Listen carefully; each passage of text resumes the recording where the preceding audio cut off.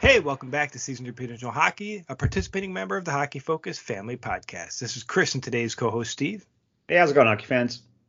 And you know us, we're just a couple goalies that have taken one too many pucks to the head and do not claim to be hockey experts, but simply overzealous hockey fans that love to read, watch, play, and talk about hockey. Steve, on this episode, we want to welcome back our special guest, the goaltender for the Fresno Monsters out of USPHL, Heath Goldsmith. Heath, thanks for jumping back on with us. Thanks for having me. No, thanks for jumping back on. And you listeners, you just listened to the episode with Heath, hopefully, a few days ago. And we talk a lot about the USPHL West playoffs on that one and what he's looking forward to in the future with his basically his future college hockey career. So if you're interested, definitely look back and listen to that episode. On this episode, boys, we're just going to shoot the shit. And this is kind of a bonus episode to the last episode, and I know we were all excited and horrified, and I don't know what words you want to use about the Jonathan Quick trade. Shocked. Okay, so here's one thing I will say before this, okay? And this will get some mixed reactions even from this crowd here, but my Montreal Canadiens were terrible about loyalty contracts. Okay. For Quick, it's hard for me to understand why you would let somebody who essentially, to me, besides, some other pieces of your team, like one of the faces of your franchise, go.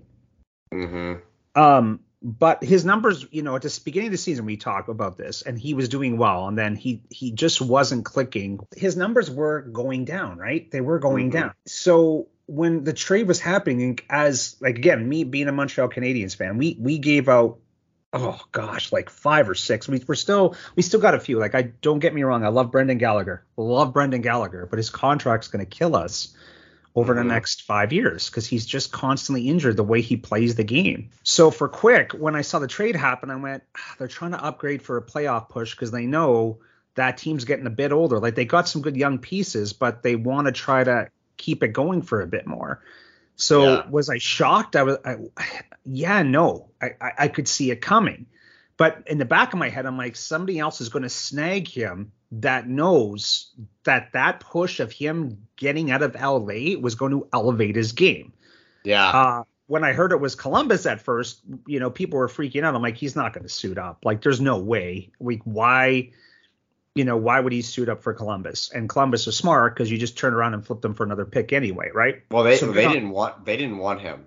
That's come out in recent days that they basically were forced into taking him by Rob Blake of the Kings, which that even makes the trade even worse. And and then hearing that from Quick himself that Rob Blake had never spoken to him about a trade.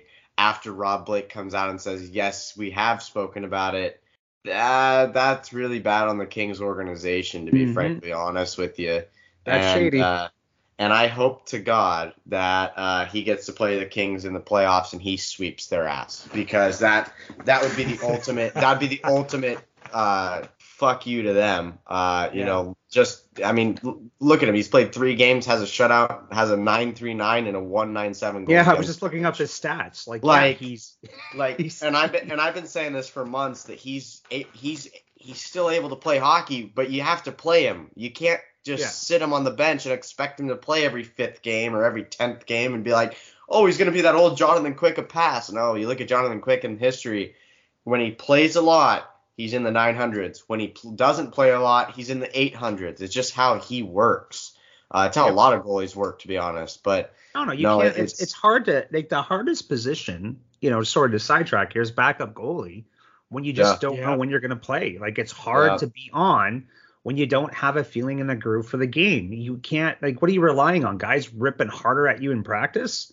Right? Because, the boys and, as a backup goalie, everybody knows that in practice, the guys are coming in headhunting for you because they're like, he's not my starter, so I'm going to let them rip here and hope I don't take his head off or injure him. Right. So when I saw him going to the Golden Knights, I was like, okay, well, this is his chance to shine again. And holy shit, he's back to Jonathan Quick. Like, making those. So here's one thing, Chris, about him, right? I really don't think he's 6'1". He's so Jonathan athletic. Quick?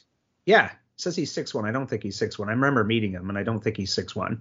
Well, maybe he shrunk. I shrunk like a half inch in the last 10 Dude, years. I've shrunk 4 inches. That's how old I am again. Oh, but, wow. But anyway, yeah. They don't tell you a lot about of that when you're injuries younger, too, that dude. you actually start to shrink. Yeah. Oh, they do. They do. Yeah. They I do. ignored It it. sucks. Yeah. His athleticism is out of this world for Quick. Yeah. Like, when he had his hip surgeries, like, I could see why you needed them, because, man, that guy's down in the splits making these incredible saves, but it's not just one, it's usually 3 or 4, right? He's the kind of guy that could just bail a team out. And before this trade, if you asked me, do I think the Golden Knights are going to go far in the playoffs, my answer would have been no. I don't think so. Goaltending is going to be their heel. Now, you've got a goaltender that backstopped his team to 2 cups. Oh, yeah, Knights fans, if you're out there listening, getting Jonathan Quick probably may have just won you the Stanley Cup, just purely because he's got the fire in him to show people that he can still play this game. What else does he have to lose, right? I mean, like, he's on the last year of his contract. Like, he's going to go, and I hope they make him the starter, to be honest. I know that Logan Thompson's been there all year, but he's super injury prone. Aiden Hill's been there all year. He's super injury prone, as we've seen. He's down again. So is Logan Thompson. So is Brissois. So they've got Quick and a kid that just played his first NHL game last night or whatever. It's like, I hope that they make him the starter, because could you imagine a Quick-led Vegas team in the playoffs with already how good they are? You get back Mark Stone. You have a goaltender like Quick, who in my opinion is better than Fleury and has been better than Fleury. So you look at them. I would go that far. No, I knew that was coming. No, it's. I can't. I was just gonna say the Vegas Golden Knights have had the multiple Stanley Cup winner in net before. And but how many did he win as a starter? That's the real question. How many did he won? At least 2. The third one he won. He should have never been removed from the third one. Yeah, the third one was a ripoff. If you go back to that, the third one's a ripoff. Yeah, the third one's a ripoff. Yeah, he let in one. Like, Fleury's the type of goalie that's going to let in a soft one, right? I think in the one where he got pulled and they let Murray take over, he let in one soft goal, but the defense was complete shit, for that game, and they just left him out hanging. Now, Jonathan Quick, because I got to see this firsthand, right? When they took out, okay, so besides Dustin Brown doing a Dustin Brown dirty hit,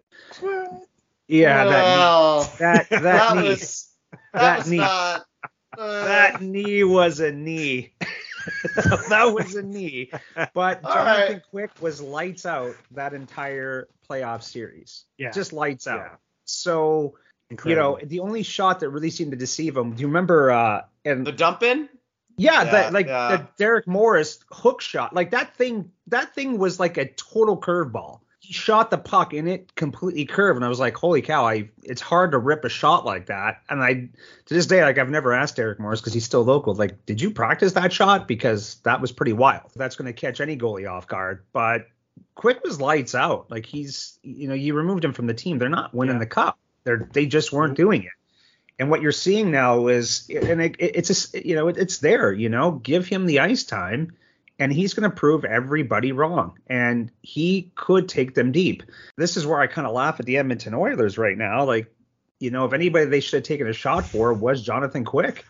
If you added Quick to the Oilers right now, I would say lights out. Oilers are going to dominate, because you couldn't have touched them, because their Achilles heel right now is goaltending. It's crushing them. So talk about a drop off in goaltending from, I feel so bad for Campbell, because he played so well, with Toronto, and then you went there and, was expected to be their kind of, savior in net. And he's really struggled this year to the point where he's changed his pads. Us goalies, shit's not working. You got to change it, right? And that's the last thing to change, if that's what you're going to change, because obviously comfort level of I've been in this for years, right? It's like you change your pads and he's still just he has nights where I watch him and he goes, and I'm like, yeah, that's the Jack Campbell I know. And then he has nights where I watch him and I go, what the fuck was he doing? Yeah. It's like I feel so bad for him, because he's literally the nicest guy in hockey. I've had a couple of friends who've met him and literally sat down for coffee with him, and he's just such a normal guy that you don't typically see that, coming off the ice for practice, talking with guys and kids for hours and stuff. You just don't see it, and he's that kind of guy, and I wish him all the success in the world, unless he's playing the Knights or the Kings, more the Knights nowadays, but we'll get to that later. But yeah, so. Yeah, he's got to, in my opinion, it's all in his head right now. It goes trying to do too much, right? And it happens to all of us where you're brought into that position and you're automatically getting yourself into the game because you're trying to elevate it.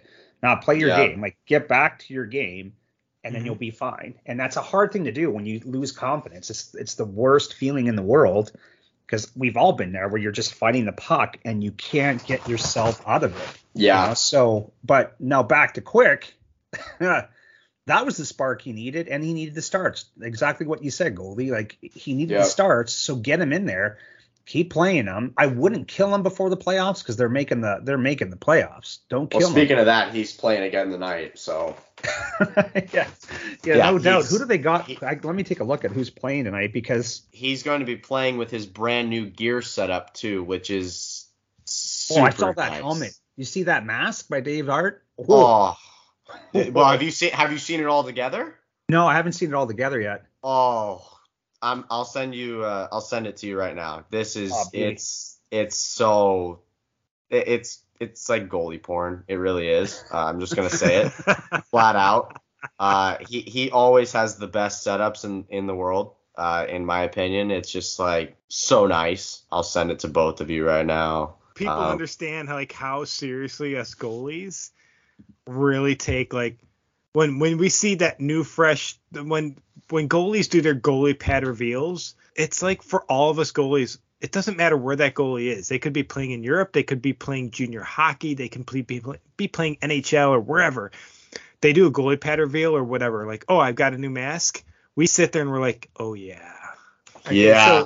So let me throw one out to you guys though, okay? Because I did not like this goaltender because of his equipment. Remember Archer Zerbe? Oh yeah, no, yeah, the mask and everything. The mask, the pads, like he was. So I have a San Jose Sharks jersey though. I will. Well, he was a good goalie though, and I just remember growing up watching him, going, they just get good equipment, but he would repair his own pads. He did it all himself. And now that I'm older, I appreciate it. Going, it was working for him, and he did not want to let those things go. So good for you. But like back then, I remember looking at him going, man, your equipment's horrible. Like, can the team like pitch in and get this guy a good setup? But hey, he's memorable for that now too, because he came over and he won big games sometimes, right? Like, good on him. But I just remember the bias of that, me as a kid going, oh, he's terrible. Why is he terrible? Just look at his equipment. And he wasn't a terrible goalie. He was a good goaltender. Yeah. I remember that bias I had because it was pretty hilarious. Okay, so one thing, since we've got all attendees on here. All right, so Boston, they're pretty damn strong right now. Yeah. Pretty damn strong. I hate it. First round exit.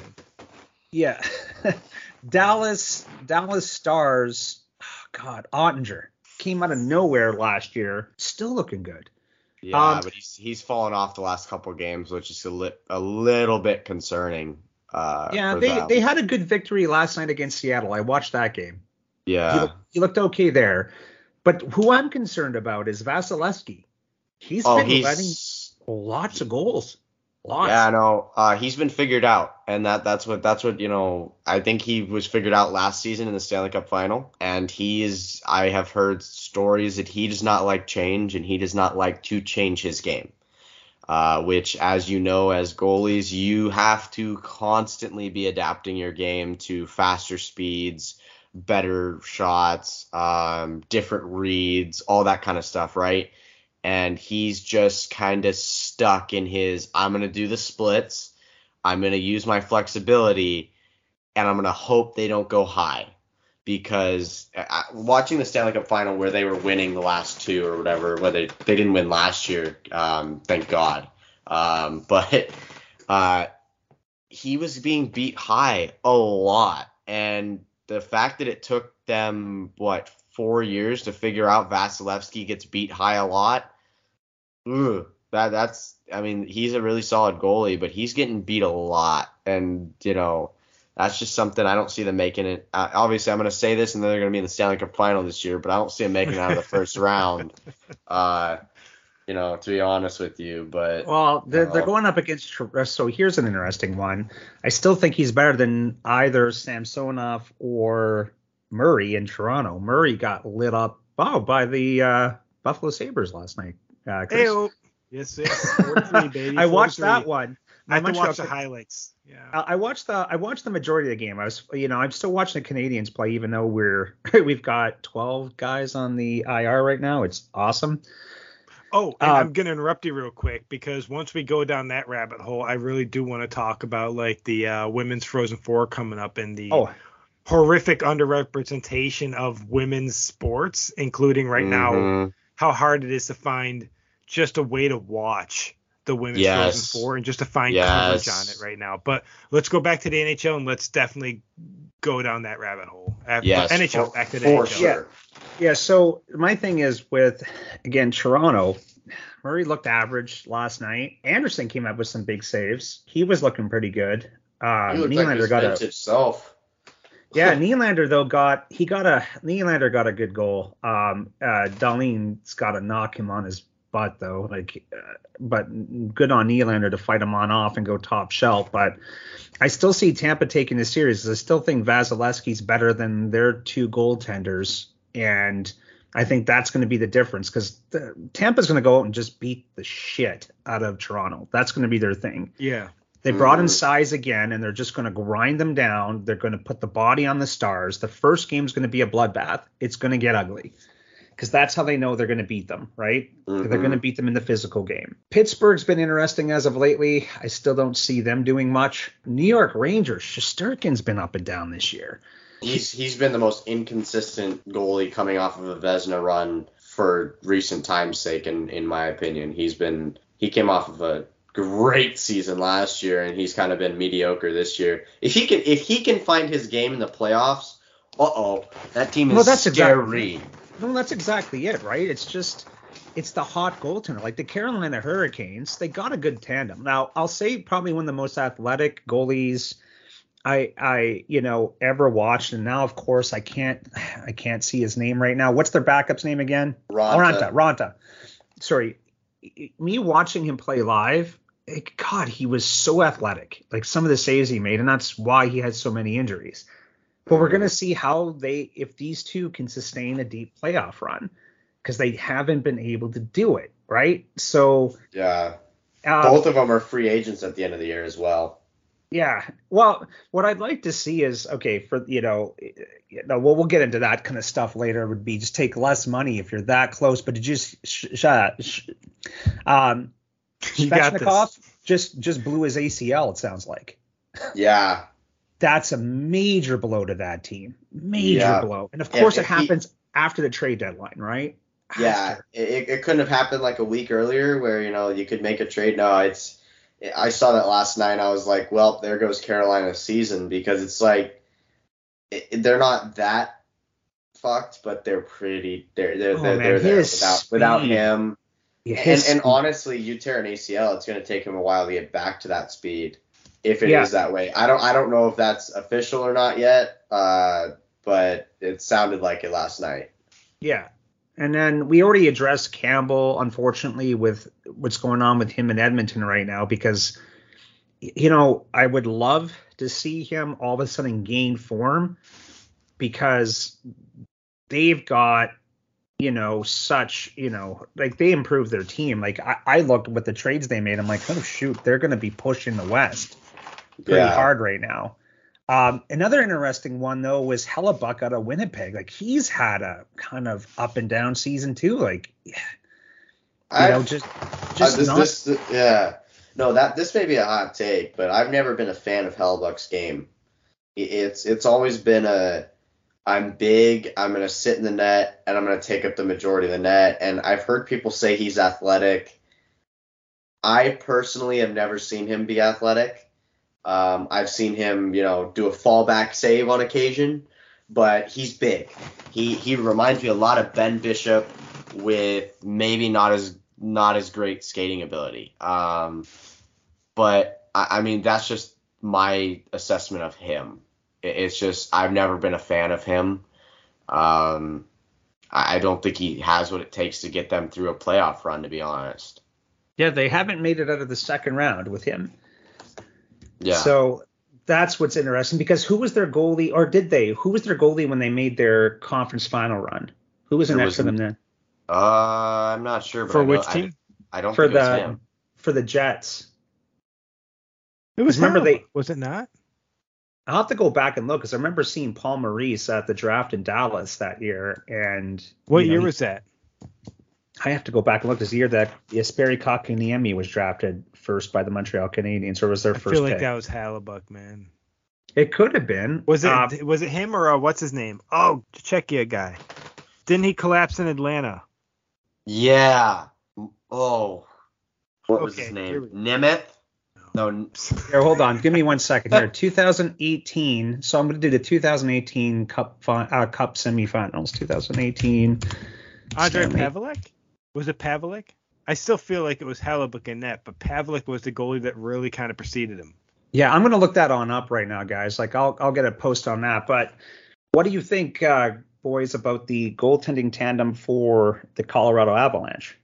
Oh, it's nowhere near the goalie tandem that it was last year when Kemper was there. I think that letting Kemper walk in the offseason was a mistake, to be honest with you. Isn't Georgiev over there now?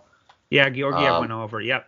I like Georgiev, but Francois is so injury prone and hasn't been there all year, and is there for 2 games, then all of a sudden tears his groin again, or his hip or his back or whatever. I mean, it's he's never playing hockey, and the fact that they put that much confidence into him to be their starter and really didn't have a backup plan and didn't try to go and acquire someone at the trade deadline, that was kind of a question mark to me. The team's great.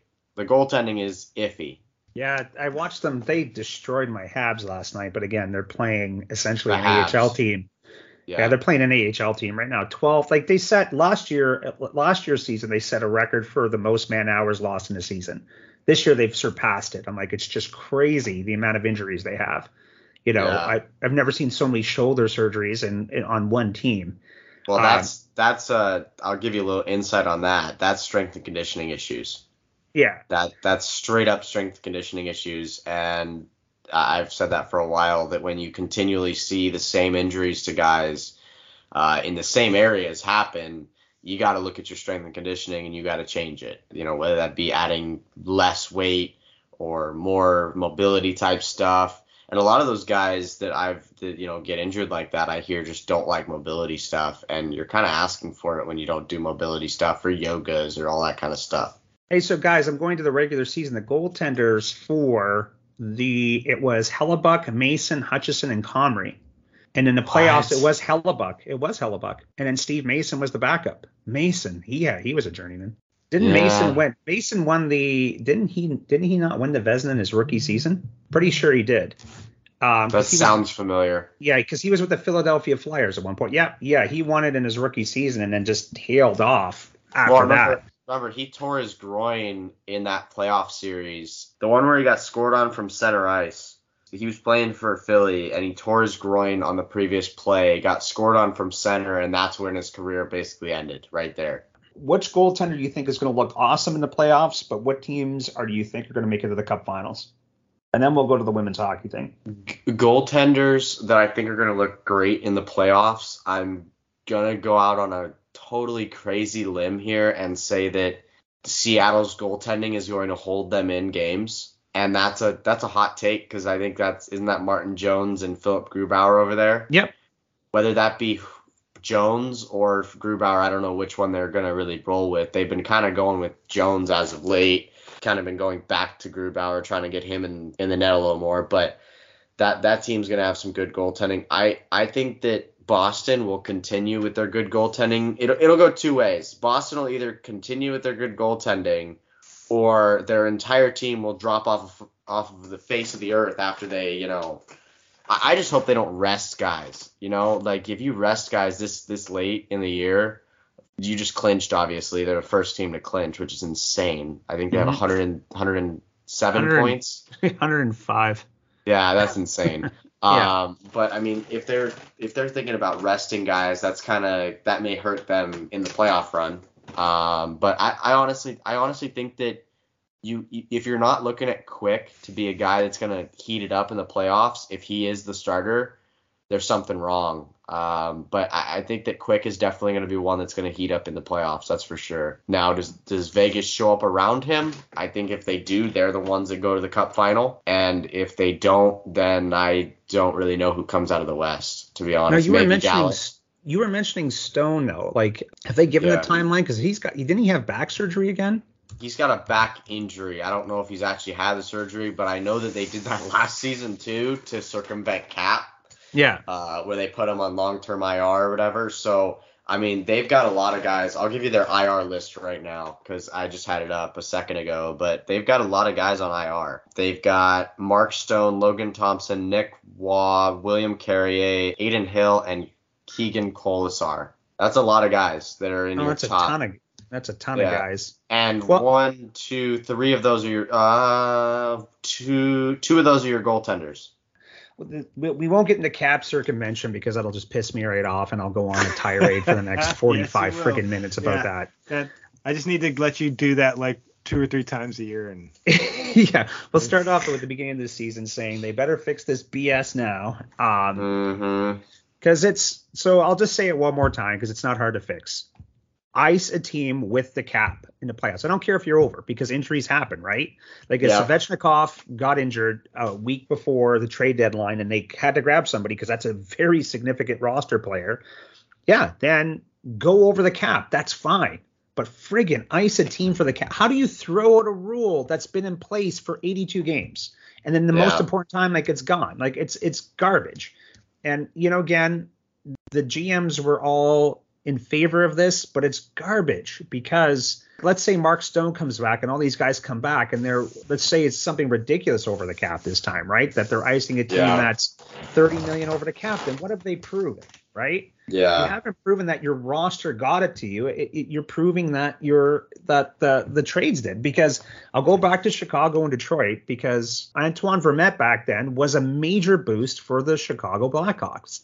Yeah. Like he got some major goals for them, and he was such a great all-around player that he helped them in other ways they couldn't, but they couldn't afford him, right? So he helped give them that boost, right? So, and then we won't go into Tampa Bay, Montreal, because that'll just really irk me. But yeah, talking about irking, we were talking about how women's sports, hockey, soccer, but women's sports in general is just severely underfunded. Yes. Yeah. Underfunded, undercovered. It's like way undercovered. Like you can't find the Frozen Four anywhere for women's hockey right now. No, and it was so hard. Ridiculous. And it is because it's one of obviously the Frozen Four for both the men's and the women's is like the pinnacle of the season. And when we're going to be doing these episodes, we covered a lot of different stuff over the years, and it was always more difficult trying to cover the women's game because it's so much harder to find any coverage, much less stories. Good luck finding video evidence. It's rarely out there. One of the things we wanted to cover on these episodes, but honestly, even listening to you guys talk about the NHL, I realized how much hockey I'm not watching this year while I'm just basically watching the USPHL and the VIJHL.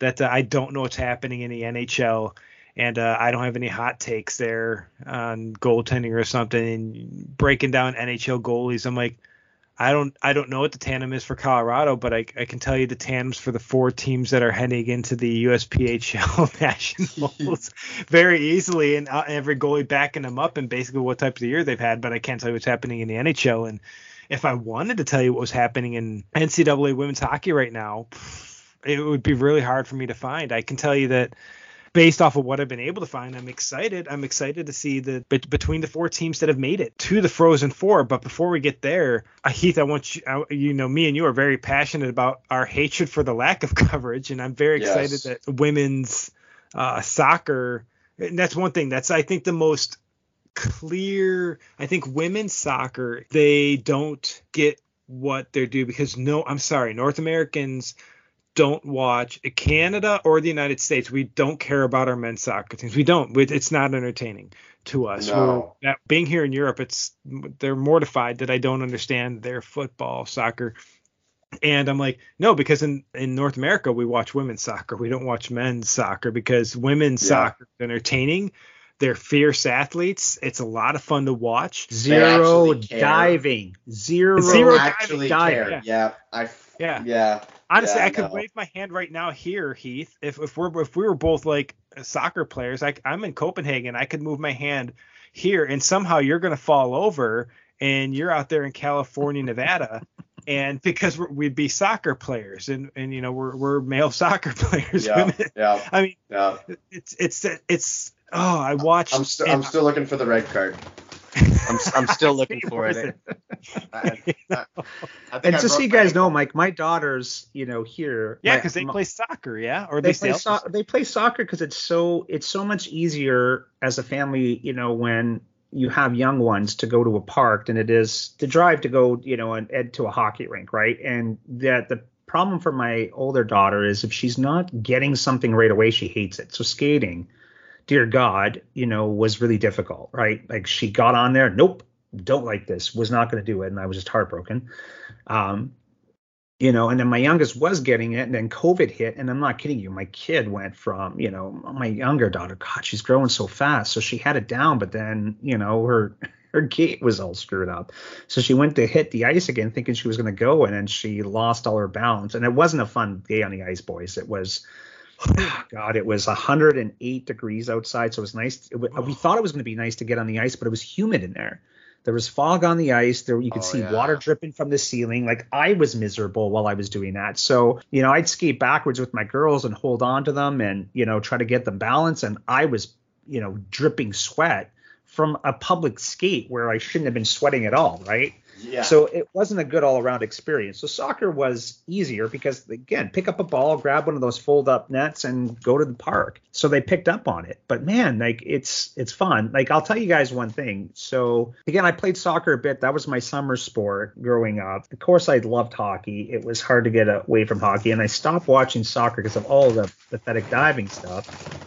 But I'm a huge fan of the women's game, and one of my favorite things now to do is to go watch my daughters play. Like I right into it, right? It's now I understand parents at hockey arenas going nuts for their kids playing. It's nothing better than watching your kids, roll up and play. But now back to it, like to give you an example, got a niece in Canada. She's a phenomenal hockey and soccer player. She's actually I think they're trying to choose which sport she wants to go on for college. She's playing U18 for both at the age of 14. She's dominating. Yeah, she's so good. So good. But it goes back to that exposure thing, right? Is she'll get more exposure in soccer than she will hockey. Because there's way more exposure for women's soccer than there is for women's. No. And that whole thing takes me into a whole nother, Frozen Four is one thing, but women's professional hockey leagues, there needs to be a lot more teams and a lot more coverage. I mean, I've watched women's hockey on ESPN Plus for a while. I'll sit down and, there's really, I'll just be like, hey, what's on? And, I'll see that, the Boston Pride is playing or one of those teams is playing. And I'll be like, I'm going to turn this on for a bit. And the stereotype is women's hockey is bad. And that needs to stop. I mean, it's like, there's no hitting, there's no fighting. And I'm like, dude, that's not their game. It's like, we'll see. But Cody, let me cut you off for this one point. Anybody saying that they have not watched Canada-U.S. women's hockey? No, they have not. No, they have not. I remember I've sat down for every single one of those games, even if it's an exhibition game, because I know shit is gonna hit the fan. They do not like each other one bit. It's worse than Montreal versus Toronto and Boston combined. That's how much hatred there is there, right? Like they do not like each other, and I love it because it's such a fierce rivalry, and that rivalry is helping expand the sport in other countries because the other countries are starting to get a little bit better. They're not where Canada or the U.S. are yet, but that rivalry is, it's going to take time. Yeah. It will. I think Sweden will be the next kind of powerhouse, to be honest. Sweden's always been good at hockey, men's, women's, doesn't really matter. And honestly, I think it's the SDHL over here, which is the women's Swedish league. Again, it's a league that doesn't get enough coverage, but I think they announced at the beginning of the year that they allowed full checking. There was not going to be restrictions on that. So super excited to try to get over there and watch games, but I haven't even watched men's league games over here in Denmark. Just getting out. Sweden's only a 30-minute train ride over, and I can be there for lunch and catch a game. But it's the fact that they don't allow it in a lot of the women's leagues is absurd, because I know like the Zhenchennai Hockey Liga out of Russia, that was some really fun hockey to watch. And then the SDHL and these like the PHF is fun. I don't even watch the NHL or any of these leagues this year, and I'm not really sure what's happening in the PHF. I know Boston's just Boston, so Boston's always doing Boston stuff. I know they got Montreal as a new expansion team. You know, their coverage is getting better. The what athletes are getting paid is actually livable wages, which is very critical to growing the sport and getting the best athletes possible, because if they can't afford to live off of playing hockey, you're not going to get the best players. You're going to get the ones that are best available when they can. I know watching the Buttes years ago and living in Buffalo, we had a player on the team that lived in Ohio and would travel up to Buffalo every weekend to play for the Buttes. And that's ridiculous, but she had a full-time job. You had the Buttes players were, working for UPS and everything else throughout the week, and then coming in for training sessions and getting what ice time they could at the Harbor Center. And there just needs to be more coverage of it. And the fact that even, again, circling back to the women's Frozen Four, it was so hard for me to figure out which teams had made it. I kind of knew days back what the matchups were going to be. Just trying to find the highlights was harder than I thought they would have to be. Just trying to figure out how they fell down, because I'm a big follower of Yale, because Yale women's hockey follows us. So I love teams that follow us back, and Yale women's hockey and Michigan women's hockey both follow us. And unfortunately, Yale did fall to Northeastern. Just trying to figure out how to just watch these live, because for me, even the time zones I guess not the time zones, but the times that they're playing these games are good for me. They're 3:30 Eastern Standard Time, and especially right now with the time change, I can watch these games live, and I'm like, well, how, where can I get the game? And looking at it, they're not even televising these until the semifinals, and that's on ESPN Plus. That's absurd. And that's ridiculous. You got how many games before that? 1, 2, 3, 4, 5, 6, 7 games. Almost 8. Yeah. You have 8 games before that you're not even televising. Like not even on like YouTube. Like you're not even going live on YouTube like some colleges will. That's ridiculous. I feel bad for these parents that are gonna have to fly to wherever they're playing to watch them. Like, I mean, that's not easy for parents. They've already spent thousands of dollars to have their kids be at the school. Plus they're paying they probably paid thousands of dollars within, hockey is not cheap. We all know that. Mm-hmm. So I mean, to have to fly and go, obviously they probably want to fly and go see them play, but for the ones that are, from Czechoslovakia, that it's not easier to get over here, or, places that are, over the sea, right? It's like Sweden. You're not going to just get on a 2-hour, little dinky plane and go, I'm going to see my kid play. No, you have to plan that out a while in advance. And for all you know, they get out in round 1. Mm-hmm. Yeah. Like I mean, and the coverage of women's sports in general is absolute garbage. If you look at my Twitter or anything that I've ever, posted, you scroll for a while, you'll find me ranting about women's sports needs to be more covered and stuff like that. But that shit needs to just stop, plain and simple. I mean, you got to. But part of it though too, Goldie, is like I've heard people try to throw out that argument, right? If it's not generating revenue, then why would you want to air it? And I'm like, because how's it going to generate revenue if it's not getting exposure? Like you can't use that argument. So no, it makes no sense. And for people that say it's really that boring, Okay, again, have you watched a Canada U.S. final? Have you watched, a top tier college teams battle it on out? And the truth is, the answer is no. They just don't. And it's the same misogynistic bullshit that guys will spew out of their mouths, right? Yeah. And it's like, I don't want to watch that. And I'm like, dude, try it. The very last Olympics, who were you more excited to watch, men's or women's? Because I was more excited about watching the women's play. 100%. 100% women's. It's just, I mean, it's so frustrating. And, I just had to dig to find these scores. That's insane. Like Wisconsin beat Colgate 4-2. Minnesota beat Minnesota Duluth 3-0. Yale lost to Northeastern 4-1. Yeah. And Quinnipiac lost to Ohio State 5-2. So I had to dig to find that. I couldn't find that on ESPN. Nope. That's ridiculous. That's absolutely ridiculous. This is a sport, right?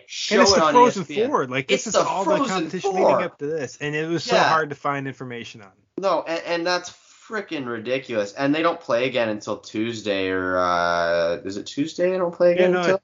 No, today? They play on Friday, I think, because today's the 14th that we're recording this. And by the time you listeners listen to this, the series will have wrapped up as the championship is on. Actually, the listeners might be listening to this on the day it drops. I'm not sure what day it'll drop, but it's going to be on the 19th at 4 p.m. Eastern. So you have one unranked team in the Final Four, and that's Wisconsin. And they're playing number 2 Minnesota, and number 1 Ohio is playing number 5 Northeastern. Mm-hmm. It's like I had to dig for that. I had to go to NCAA. I had to go through the I had to go through the March Madness bracket to even find it. Yep. Like, you shouldn't have to go through the basketball bracket to find the women's hockey. I had to go to scores, and then I had to go through all this. I found 3 men's scores before I found theirs. It's like, what is happening? Like, you gotta give these women more exposure. And that's the shitty part of it, is that, it's like you try to do it, and everyone and their mother sends backlash towards it. And then there's guys like us that are like, no, it needs to happen because we know it's good for the game. We know it's good for them. And it's entertaining. And it's entertaining. Like, I would sit down and watch it. We're talking right now about the NCAA Women's Frozen Four. You've mentioned we got number 1 Ohio and number 5 Northeastern. And then the other game is the unranked Wisconsin and number 2 Minnesota. And just digging into what was going to happen with these series and everything, and just looking at the way I think that these things will unfold, I'm really thinking these are going to be 2 upset series. I think Northeastern will take out the reigning champions, Ohio State, and Wisconsin it might be unranked, but they are but they are not a walkover team. I think they can take out Minnesota. And I think from there, Northeastern's probably going to become the Women's Frozen Four champions for the first time in their history, because look at their goaltending right now. They've got like Gwyneth Phillips, and she's just been lights out. Like one of the best goaltenders right now in NCAA. And wins you championships. I don't care what anybody says. We're all goalies. We're going to be biased as hell. And now, okay, guys, I got to interject. There's one example. Yeah. Chris Osgood did not win. They were not right in the backs of Chris Osgood in Detroit. Only example. Now, not completely crapping on him, but they had percentage wise, Steve, what do you think it is? I'd say definitely 96% of the time it's goaltending. Yeah. 96% of the time. No, without a doubt. I mean, with these games, I honestly think it's going to be Minnesota and Northeast. I think that Minnesota is going to come out of that one against Wisconsin, and I kind of have to say that because I have friends on that team. I genuinely believe that team has what it takes to win it all. They were there last year, if I'm not mistaken. Didn't they lose to Ohio last year in the finals? Oh, Ohio won, I know for sure. Ohio won for sure. Yeah, I'm pretty sure was it Minnesota Duluth that they beat though? Oh, that's a good question. I have to look back. Yeah. We'll have to dig through the many layers of tape to try and find that one, which needs to be easier. Come on, NCAA, get with it. But no, it's a joke. Okay, so Ohio State beat Minnesota Duluth last year. Okay, so it wasn't Minnesota that was there last year. No, it was Minnesota Duluth. Oh, okay. Okay, yeah, no. Yeah, I honestly think that Minnesota – I knew it was a Minnesota team. I just didn't know that it was – so no, but no, I think it's going to be Minnesota and Ohio. And or, it just depends. It really does. It could go really either way, but I think Northeastern's going to sun some teams. I think with the way Gwyneth is playing this year. Yeah, no, I don't disagree with you. I think that looking at this now with the records and all that stuff next to each other, I think Northeastern's going to beat Ohio in an overtime. I'm going to say that's going to be an overtime game. I think that one's going to be closer than people think it's going to be. And I think it's going to be I'm going to say it's going to be a very, very fluky goal that's going to go in that's going to end the Buckeyes season. And I'm going to say that Minnesota beats Wisconsin probably in regulation. I would say by 2 goals, just because Minnesota is kind of a powerhouse. That's for sure. Who's Minnesota got in net this year now? I'm going to have to go to Elite Prospects. Minnesota. Because it's not Minnesota Duluth, right? It's Minnesota this year. It's Minnesota this year. Yeah, no, I know their goaltender, Michaela Powell over there. She's played pretty well this year. I think she might be actually injured right now, though, so I'm not really sure if she'll be playing come that time, but we will see. 3 of the 4 teams are Big Ten teams. That's insane. That's almost unheard of in the men's tournament. Hopefully next week, whoever we have on will be able to somewhat talk about the men's stuff too, because I'm going to have to do my research on what the heck's happening there. At least I'm hoping it won't be as difficult, and I doubt it will be, to find stories on it as it was for the women's this week. Yeah, no, well, but, I mean, the ACHA tournament is also happening in like 2 days. Yeah, it is. Which is huge, and I wish my boys over at UNLV the best of luck in that. Hopefully they can win it this year like we couldn't do last year. We were so close last year, but, wishing them all the success in the world and hoping that they can bring home a championship to Vegas. That's for sure. That would be incredible. And that's another thing, like this, the ACHA in general, it's so big. It is. Oh, yeah. Again, following the teams more in the West, because I know a lot of players that have moved on to ACHA. They're all over. It's really exciting to see where you'll end up. Very excited to see where that'll be, and where a lot of players we've watched previously have ended up.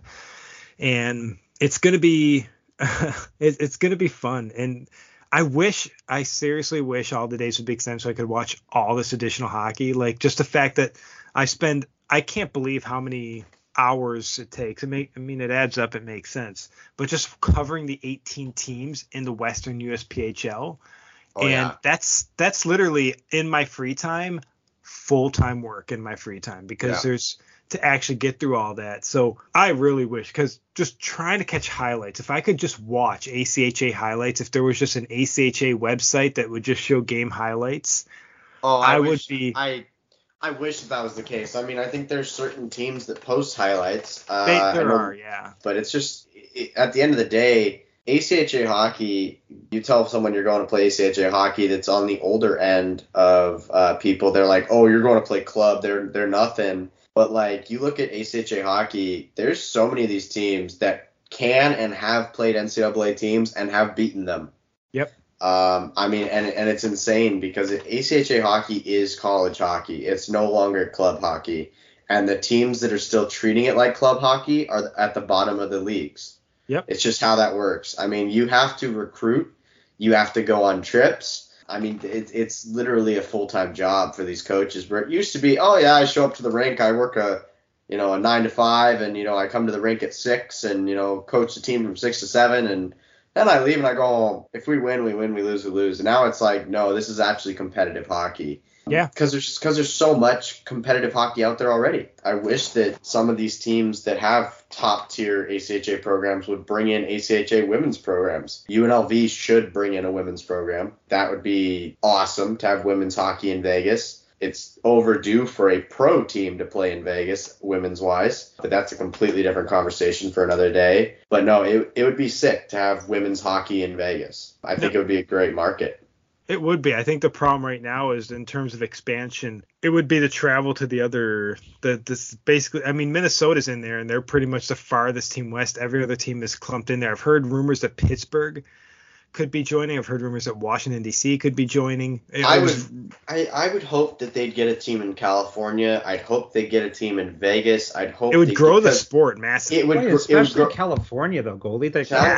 California's the like I said, I got to look at my stats again. But like I said, this was 2016 when I went. But where in California? Because I'm just going to say the elephant in the room is you have to find a city where you can actually pay the athletes to survive. Because California is no joke. Oh, It's Yeah, expensive. So what city would you target? I'm gonna say something and it's gonna sound crazy, but there's a couple. I would definitely not put one in the Bay Area unless you're paying them millions of dollars. I would say that Fresno could work, and it's going to sound crazy, but you have a women's professional team. I don't know if women would want to come to Fresno to play hockey, to be honest with you, but you have them play at they have that arena, yeah. At Selland Arena, which is being refurbished right now. We played a couple games there. I unfortunately wasn't here yet, but that arena is apparently sick.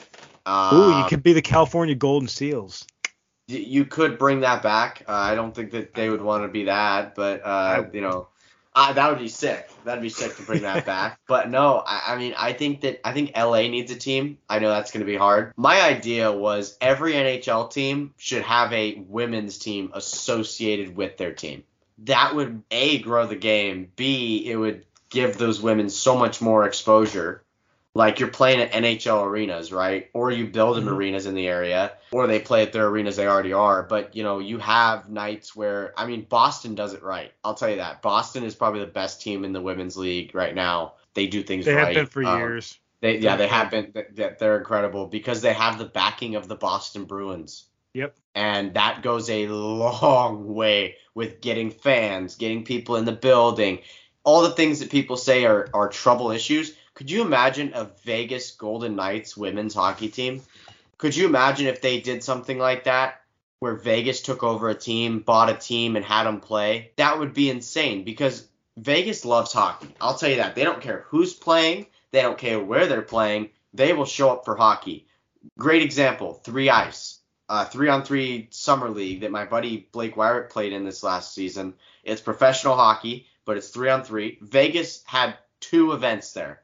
They were the only city where 2 events were held there, the first weekend and the championship weekend, and both were sold out. And that's not even like top tier play. That's just basically, guys who are ex-NHLers and, some guys who maybe want to try and play pro that maybe are just coming out of college are in that league. And it's not great hockey because it's 3-on-3, but it's fun. And it's like 10 minutes for one game, and it's like a tournament style. People showed up for that. So it's like you got to kind of look at it as Vegas is a market that is untapped when it comes to sports. They need a basketball team and they need a baseball team in a really bad way.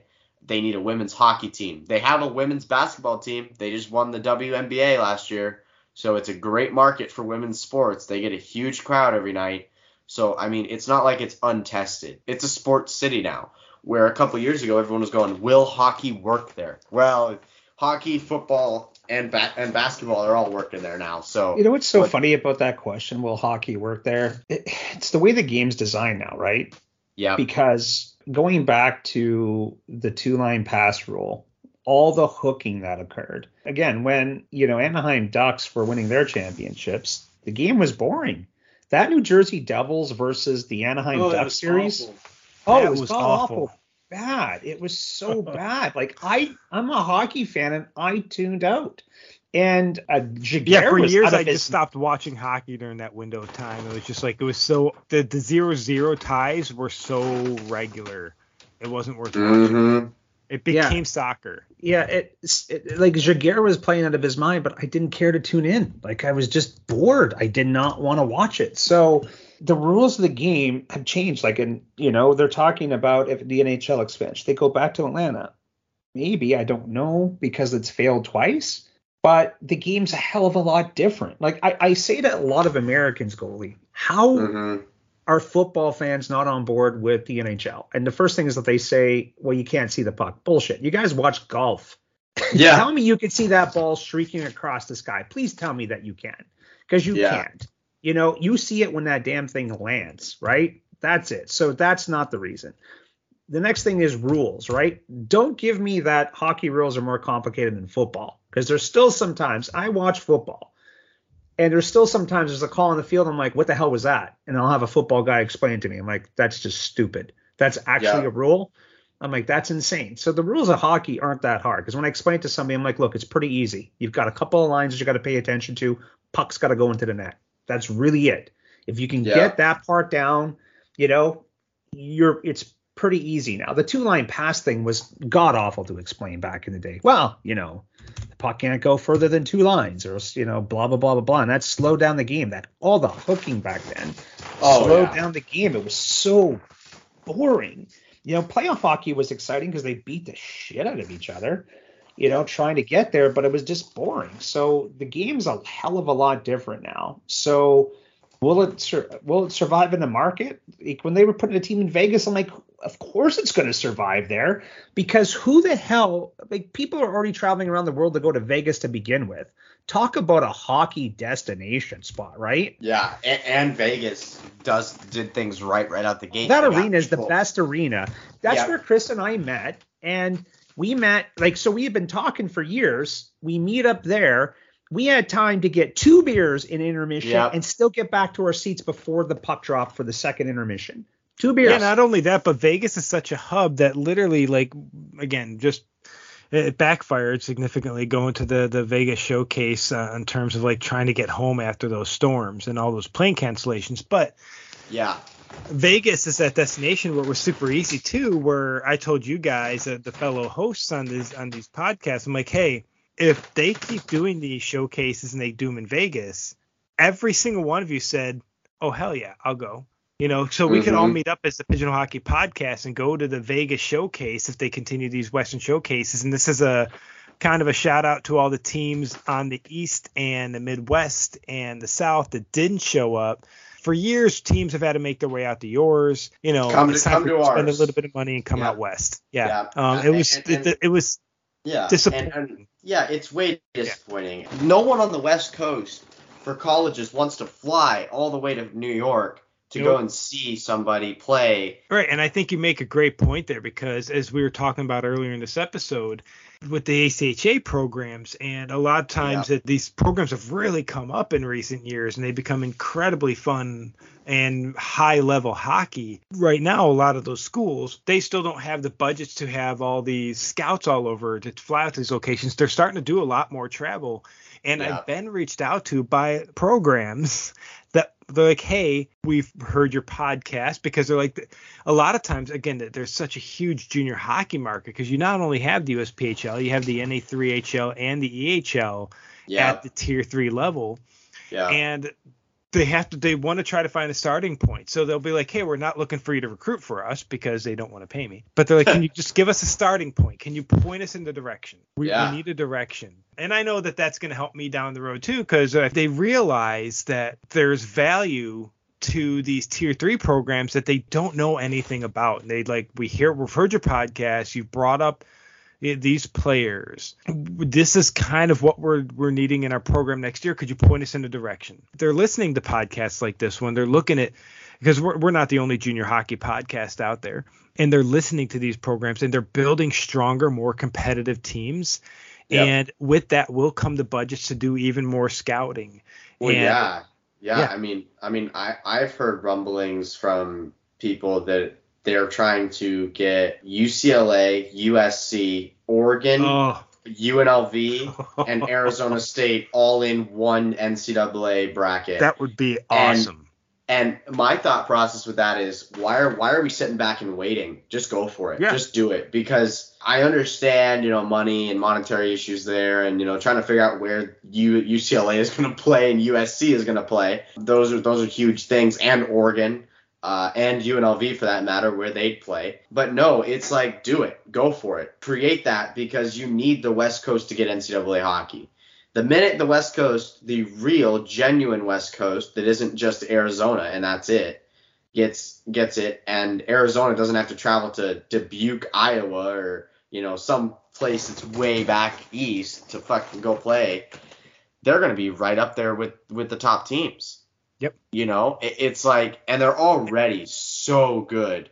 It's like, UCLA, let's just say UCLA's been trying to go there for years, but they just haven't had the market. Now UCLA and USC are in the Big Ten. Going in, I think 2 years from now, their whole thing is in the Big Ten. Why not move to NCAA at that point? Why not add Arizona State to the Big Ten in hockey? Because you got Notre Dame in there that's in hockey, but no one else is in there, right?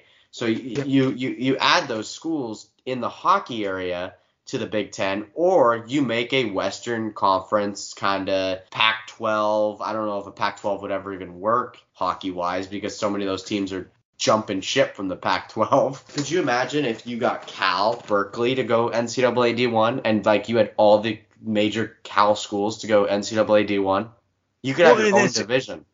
It's incredible that California doesn't have that big of a presence, or especially California doesn't have that big of a presence yet, because you do have, when you're talking about a little bit of Texas, and then you're really looking at like Arizona and California and all these players that are coming out of these regions that have always had to go east. And I think that's a big thing with the USPHL choosing to expand west with the NCDC, is that now these talented Western players don't have to go east to play hockey. They can play hockey closer to home, which is better for their families, better for them. Yeah, and trust me, I'm dealing with the same issue right now with schools wanting me on the East Coast. And honestly, yeah, that's great. And that's probably where I'll end up, to be honest with you. But if there was West Coast hockey schools that were D1 that had interest in me, I'd be like, I'm there in a heartbeat. And it's like, I wish that California would get going with it, because it's something that I could see really getting big and quickly. Yeah, because I think the West it's been very underrepresented in terms of anything other than the National Hockey League for years.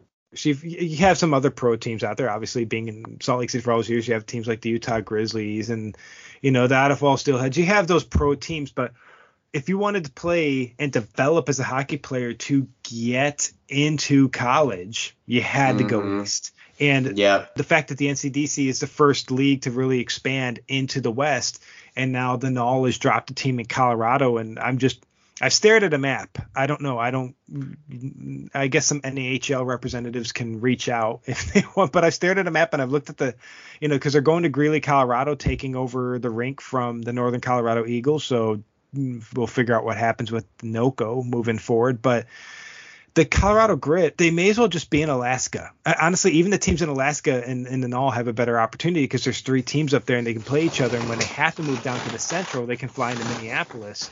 But Colorado, the Grit, there's nobody around them. There is no other representation than all around them, and they're going to be in the same division. If I'm incorrect, if I'm incorrect, someone can correct me. But they're going to be in the South Division, which means they're going to be going down to like Louisiana to play hockey. Yeah. Is there going to be teams? When you have, I think, the South and the NOL that has like teams in Louisiana and Texas, and I think they have the floaters out there in New Mexico. They're all that's a long drive. Yeah. But Colorado's out there. I don't know. Are teams going to be? Is it going to be expected now that teams split the cost to get the Grit down? I mean, how is that going to work? Because I tell you what, I honestly don't know. I honestly don't know. Taking bus rides to Louisiana and Texas every weekend? What? That would be miserable. That would be absolutely miserable. And logistics of everything, right? Losing teams like Vegas next year to the NCDC, I believe they're giving up like half their team to Ogden or whatever. I believe I read that those 2 teams are basically combining to make a mega team next year for the NCDC. Yeah, the Ogden Mustangs are now affiliated with the Las Vegas T-Birds, and I think Provo's announced that they're now affiliated with the Nashville Spartans. But no, I mean, the fact that there's not a team in Arizona at all. Yes. Not a USPA. Right? Not yet. There needs to be. There needs to be. And honestly, I've talked with a couple of my friends' dads who have been like, I want to start a team. And I'm like, Arizona. And, it's like, because honestly, we've all seen the bad side of junior hockey. We've all seen the guys that are O2s get screwed over, or the guys that are age outs get screwed over. And we're all kind of done with it. So, I mean, there's once this generation of hockey can buy teams, it's going to become a lot better junior hockey wise, in my opinion. And I think it's getting better. Yeah, it's getting better. And if you look at the teams that are getting better, it's the ones that, like the Roughnecks this year, who had a plan of attack. They're going to be good next year. Yes, they are. That team will be in the playoffs next year. They built right. An expansion team is going. Generally speaking, expansion teams are going to struggle at every league and everywhere because you're starting with the culture. But it looks like from what Bakersfield has done, they started with where they needed to and then built up from that. and they struggled, but they're laying the foundation down the proper way. Yeah. And you can see that with, they've been very successful, and they don't have a very high turnover rate, generally speaking. But you can tell that, and there's teams that struggled. There's definitely teams that struggled this year that didn't have a high turnover rate. But before we actually do wrap this up, because that's one more point we want to get in here, because we have dragged this one out. Steve, you're in Arizona. Mm-hmm. Where in Arizona would you say would be the number one place to stick a junior hockey team? Junior hockey. Scottsdale. Yeah. Yep. Yeah, I agree with that. Because Scottsdale lower tax than Phoenix, although Arizona now state tax is actually dropping. I think this year it's supposed to be actually lower than Florida. Wouldn't Flagstaff be more like hockey friendly? No. Like, it's nothing against Flagstaff, but that's smaller population. Okay. So you're I'm not Arizona, people, so I don't know. So everybody gets the whole landscape of Arizona hockey, right? No. Just so everybody understands the whole issue with the team being out in Glendale. So when the arena was supposed to be in Scottsdale. The hockey, where the money is and where the hockey fans are in the East Valley, where Scottsdale, Phoenix, Chandler, Gilbert are. That's where all the hockey people are. That's where the money is. Scottsdale City Council screwed up that deal. Glendale gave tax breaks because they were expecting before 2008, the recession, that Phoenix was just going to blend in with Glendale. It was just going to keep booming. And of course, the recession hit and that put that to a grinding halt. That's the major issue, right? Like, I'm hoping with this vote that's coming up in May that Tempe doesn't do anything stupid, because they're putting it over top of the landfill. And so everybody knows there's a whole disinformation campaign out there. The Coyotes are going half with the city of Tempe to clean up a dump site. So a property that's been sitting for 20 years that was used as a dump, the Coyotes are putting 50% of it towards cleaning that up. So Tempe is going to clean it up so they can actually use it for a viable site. And then they're going to build and create all these jobs. So it's actually a great idea. So I never understand why people, other than traffic, right? It's by the airport. It's not the greatest location, as far as residential goes, right? So it's a great idea. It's actually an advantage for the incoming teams. Goldie, can you imagine playing in NHL, flying into Phoenix and driving literally 5 minutes to your hotel? That would be ideal. That would be great. And there are going to be two practice. Can you imagine how many back-to-back games they're going to put in Arizona just purely because it's going to be quick access in, quick access out? Yeah, especially any Colorado, Nevada, California, all those teams, right? Quick in, out, right? And it doesn't matter, like a team on the West swing. Yeah, the Phoenix is going to be that quick stop, in between. It'll be the second game of a back-to-back, and that'll advantage the Coyotes huge, right? But it'll happen. Two practice facilities underneath the arena. Alone. And it's going to be an entertainment district. So it's just going to boom and boost it all. So even with that, when you're talking about expanding on out, well, there's more than enough arenas. So, and talk about, for me, so people can understand this, right? My very first NHL game was in Detroit. It was okay. Bob Proper didn't play, so I was pissed off. But then I was in Montreal. And the nice thing about Montreal was I took the subway with my girlfriend at the time and now wife, took the subway to the game, and it was brilliant. Where that's located now, or where they're talking about the proposition, I can drive my car on into Tempe, park at any light rail stop, and I will do this because I'm telling you, as much as I like a beer at a hockey game, a $20 beer sucks. So I can park at any restaurant location that's along the light rail and go have a drink before the game, a bite to eat, and jump on that and go down and catch a game. Glendale, so everybody doesn't get this, because it's a beautiful setup in Glendale. Don't get me wrong. Everybody that's been there is like, it's awesome. It's such an awesome setup. But during a weekday, when the traffic backs up and it's going west, I'm not willing to sit an hour and a half in traffic to get to a game. It just sucked. And for the first 3 years living here, I did it. And I was happy to go to hockey, but then it wore off after a while. Like, even your diehard that is sitting there thinking on a Tuesday night that you're a little tired going, shit, I got to leave work a little bit early to get to that game if I want to get there on time, or I'm going to sit in traffic, hate life, get there, run into the arena, puck's already going to be dropped, right? And then miss warm-ups, miss everything that's yeah, exactly it. And you guys can't tell, I'm a social guy.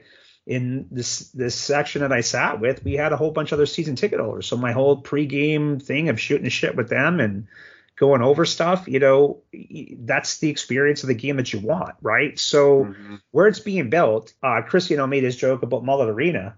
It's fun environment. It's a fun environment for a game. Oh yeah, no, Mullet Arena is great. Like it's literally right on campus. Like yeah, it's a fun, and it's the fastest hockey rink in the NHL right now because they engineered it. They put the pipes closer together to facilitate better ice.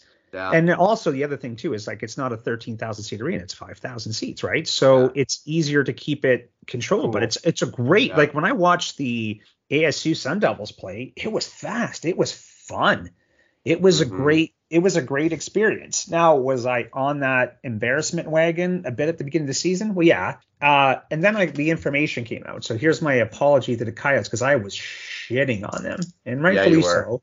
Oh yeah, well, it's still the one thing I still will tell you is going from $45 a seat up to having to pay, $110 as the cheapest for a club that was mediocre at the beginning of the season. Well, they were terrible at the beginning of the season. They're playing better hockey now. Kudos to them. They're digging in. Hey, they're the best home team in the NHL right now, I believe, with the best home record or something like that. And I think Clayton Keller, since the All-Star break, is fourth in goals scored since the All-Star break. So they're just playing good hockey, and this is what you want to see, right? Here's the foundation for this team going forward. Putting that arena in Tempe is going to be huge. You'll get a lot more attendance, especially the Sun Devils. Those games are packed.